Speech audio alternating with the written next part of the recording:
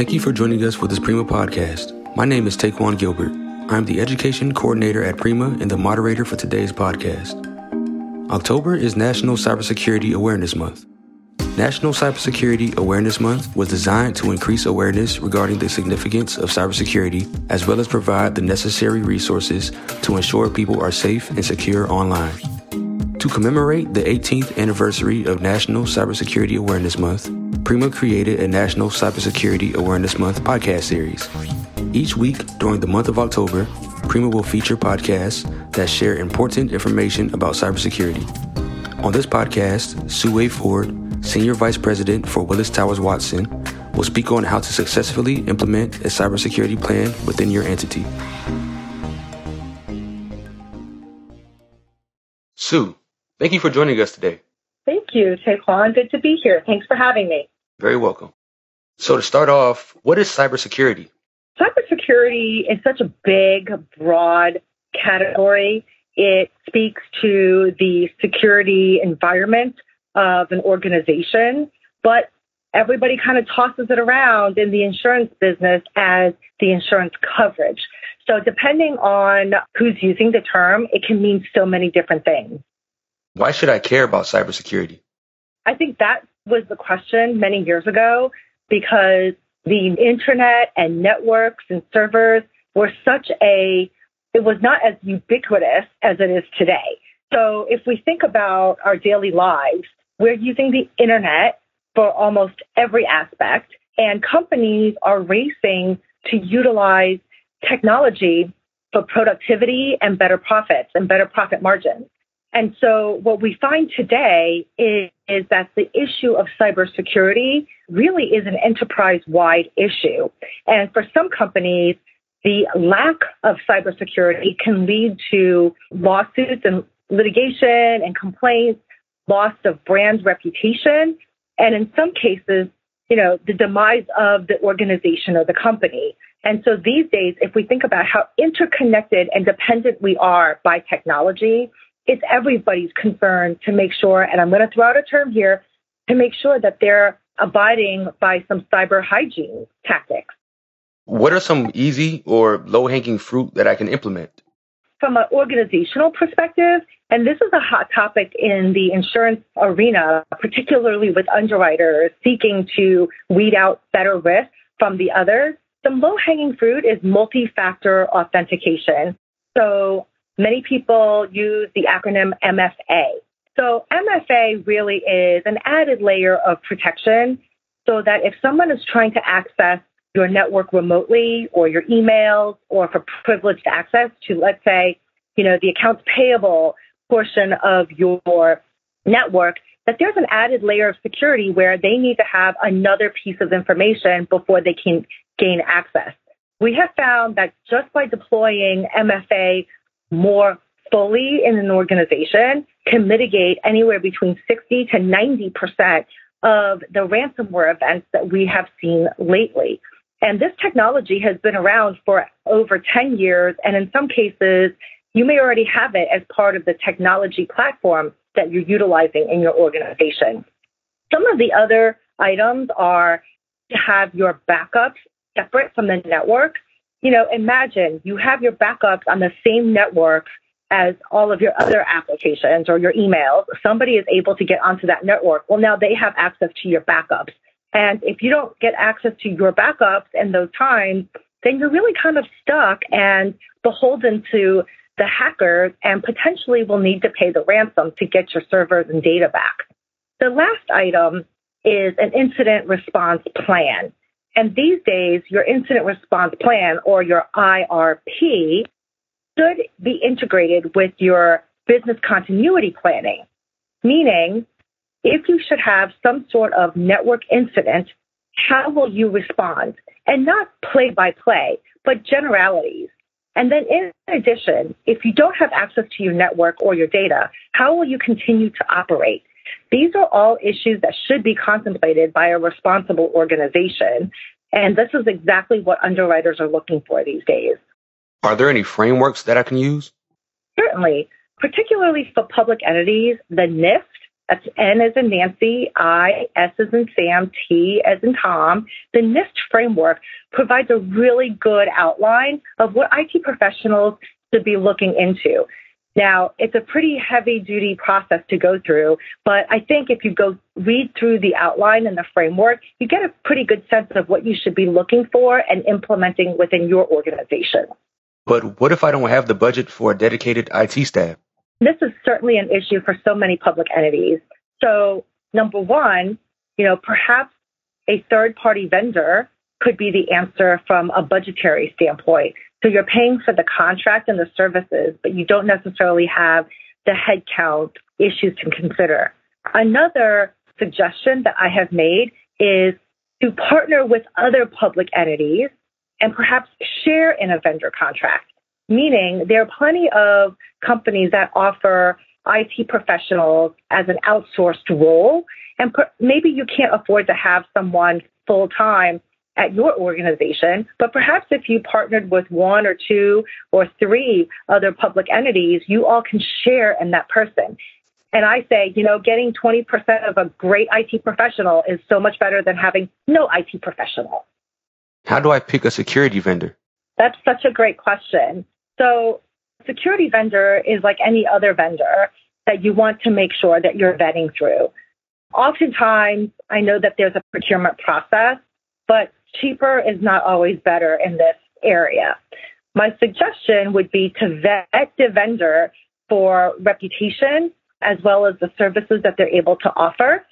Also, you may want to understand their security environment, how to make sure that they can keep your network secure as they're working in your network and on your servers. Additionally, you may want a second set of eyes, so another vendor once a year or periodically provide some sort of oversight just to make sure that the vendor that you've partnered with is doing what they should be doing. Because sometimes, one set of eyes can miss something that another set will catch. So this doesn't mean that you need to engage two vendors, but perhaps that second vendor can be used once a year or even on an every other year basis. If you do have a relationship with an insurance carrier, so many of them have partnered with very reputable third-party vendors. The suggestion would be to review those vendor lists and pick one of the vendors as they have been vetted by the insurance carrier. And oftentimes, you can benefit from a discounted rate from those vendors. So the suggestion is really do your homework, do your research. And I hate to say it, it's probably not a great idea to go with a very small vendor. I did engage with a client years ago who went with a smaller IT professional or vendor that was kind of a one-man shop.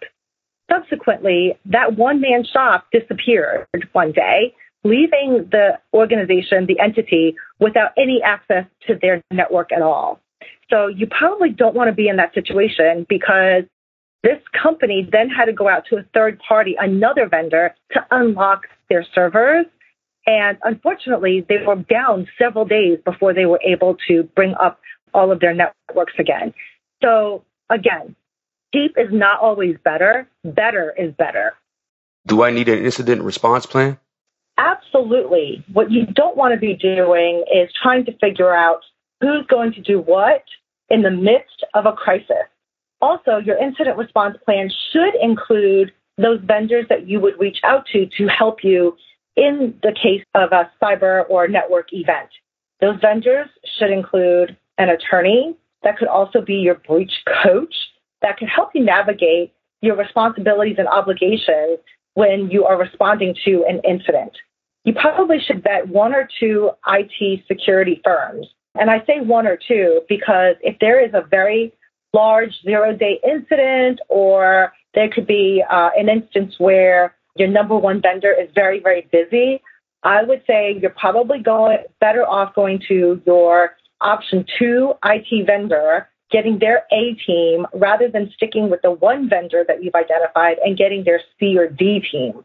So your incident response plan should not only have an overview of who in your organization would be responsible for what, but certainly who you're going to call upon outside of your organization to help you. And by the way, your incident response plan is not your IT professional. As you can well imagine, if you have a network breach, your IT professionals are going to be very, very busy trying to bring the system back up and getting rid of the malware or the criminals from your system. They will not have time to either speak with the press or deal with attorneys or worry about how they're going to pay the bills. So your incident response plan needs to involve other functions outside of the IT team.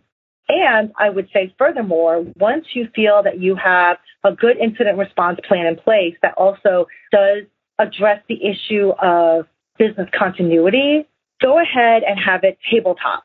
So a tabletop is when an outside professional, typically either an IT forensics firm or an attorney that has a specialty in cyber incidents, will review your plan and come up with some scenarios to test the plan. I have never walked out of a tabletop without the client or the organization understanding that there will be some tweaks that need to be made into their plan. I think it's a wonderful exercise, and many, many organizations these days are embarking on tabletops every other year just to make sure that their plans are evolving with the times and they're still relevant. Now, do I need insurance? Insurance, particularly cyber insurance, should be seen as either a balance sheet protector or, in the case of public entities, a budget protector. And I know some public entities have raised the issue of sovereign immunity. Sure, immunity gets you out of the liability claims potentially, but there are so many expenses that come into play when you need to respond to some sort of privacy or network incident. So you don't have immunity from the bill that an IT vendor will present you or a legal bill. So think of the insurance as a budget protector, because when you have that incident, you're going to have to respond. And whether you have the budget or not, you're going to have to pay those bills. So the policy really protects that budget line item. And so if you think about it that way, I think that's a good first question to answer in trying to figure out if you should buy insurance or if you need insurance. The other thing with cyber insurance, as I mentioned before, so many carriers have invested in resources for their insureds. So that's going to run the spectrum. Some offer minimal resources at the time of the incident, where other carriers provide portals that have claims trends, templates for policies, procedures, incident response planning. Some offer free hours with an attorney to help you through whatever questions you might have. And others have partnered with IT firms that can come in and help with either security assessment, incident response tabletops, whatever it may be. So I would say if you're looking for insurance, first, it's the balance sheet protection. Secondarily are the resources that they provide you. And the last thing I would say is consider the relationships that carriers have with these third-party vendors in a response. They all have pre-negotiated rates. And these rates are oftentimes a lot better than what you could possibly negotiate on your own. And particularly if you're trying to negotiate those during an event. None of these vendors that you engage are not-for-profit. So they're all looking to make a profit. And so if you don't engage a vendor through the resources offered by your insurance carrier because you don't have insurance, my suggestion is to go ahead and vet through the vendors that you may want to use and pre-negotiate some of those rates. So the benefits of the policy, budget protection, resources, and pre-negotiated rates with vendors. I think that speaks volumes and would absolutely provide value. I would note, though, that we are going through a very difficult and challenging insurance marketplace for the cyber product. And if any of you have insurance, you probably will have experienced this. We're hoping for some sort of a stabilization. We will see. I think a lot of that is going to be predicated on continued losses as we have seen frequency go up and severity as well. Having said that, each insurance professional within an organization, the risk manager or the treasurer, needs to consider the balance between the spend on the premium and the benefit. My suggestion would be to speak with an insurance professional that focuses on cyber to help you through that process and make a determination as to whether or not cyber insurance fits in your risk management portfolio. Thank you for tuning in to Prima's National Cybersecurity Awareness Month podcast series. Should you have any questions regarding this podcast or any podcast in this series, please email education@primacentral.org. To learn more about Prima's educational resources, please visit primacentral.org. Thanks again.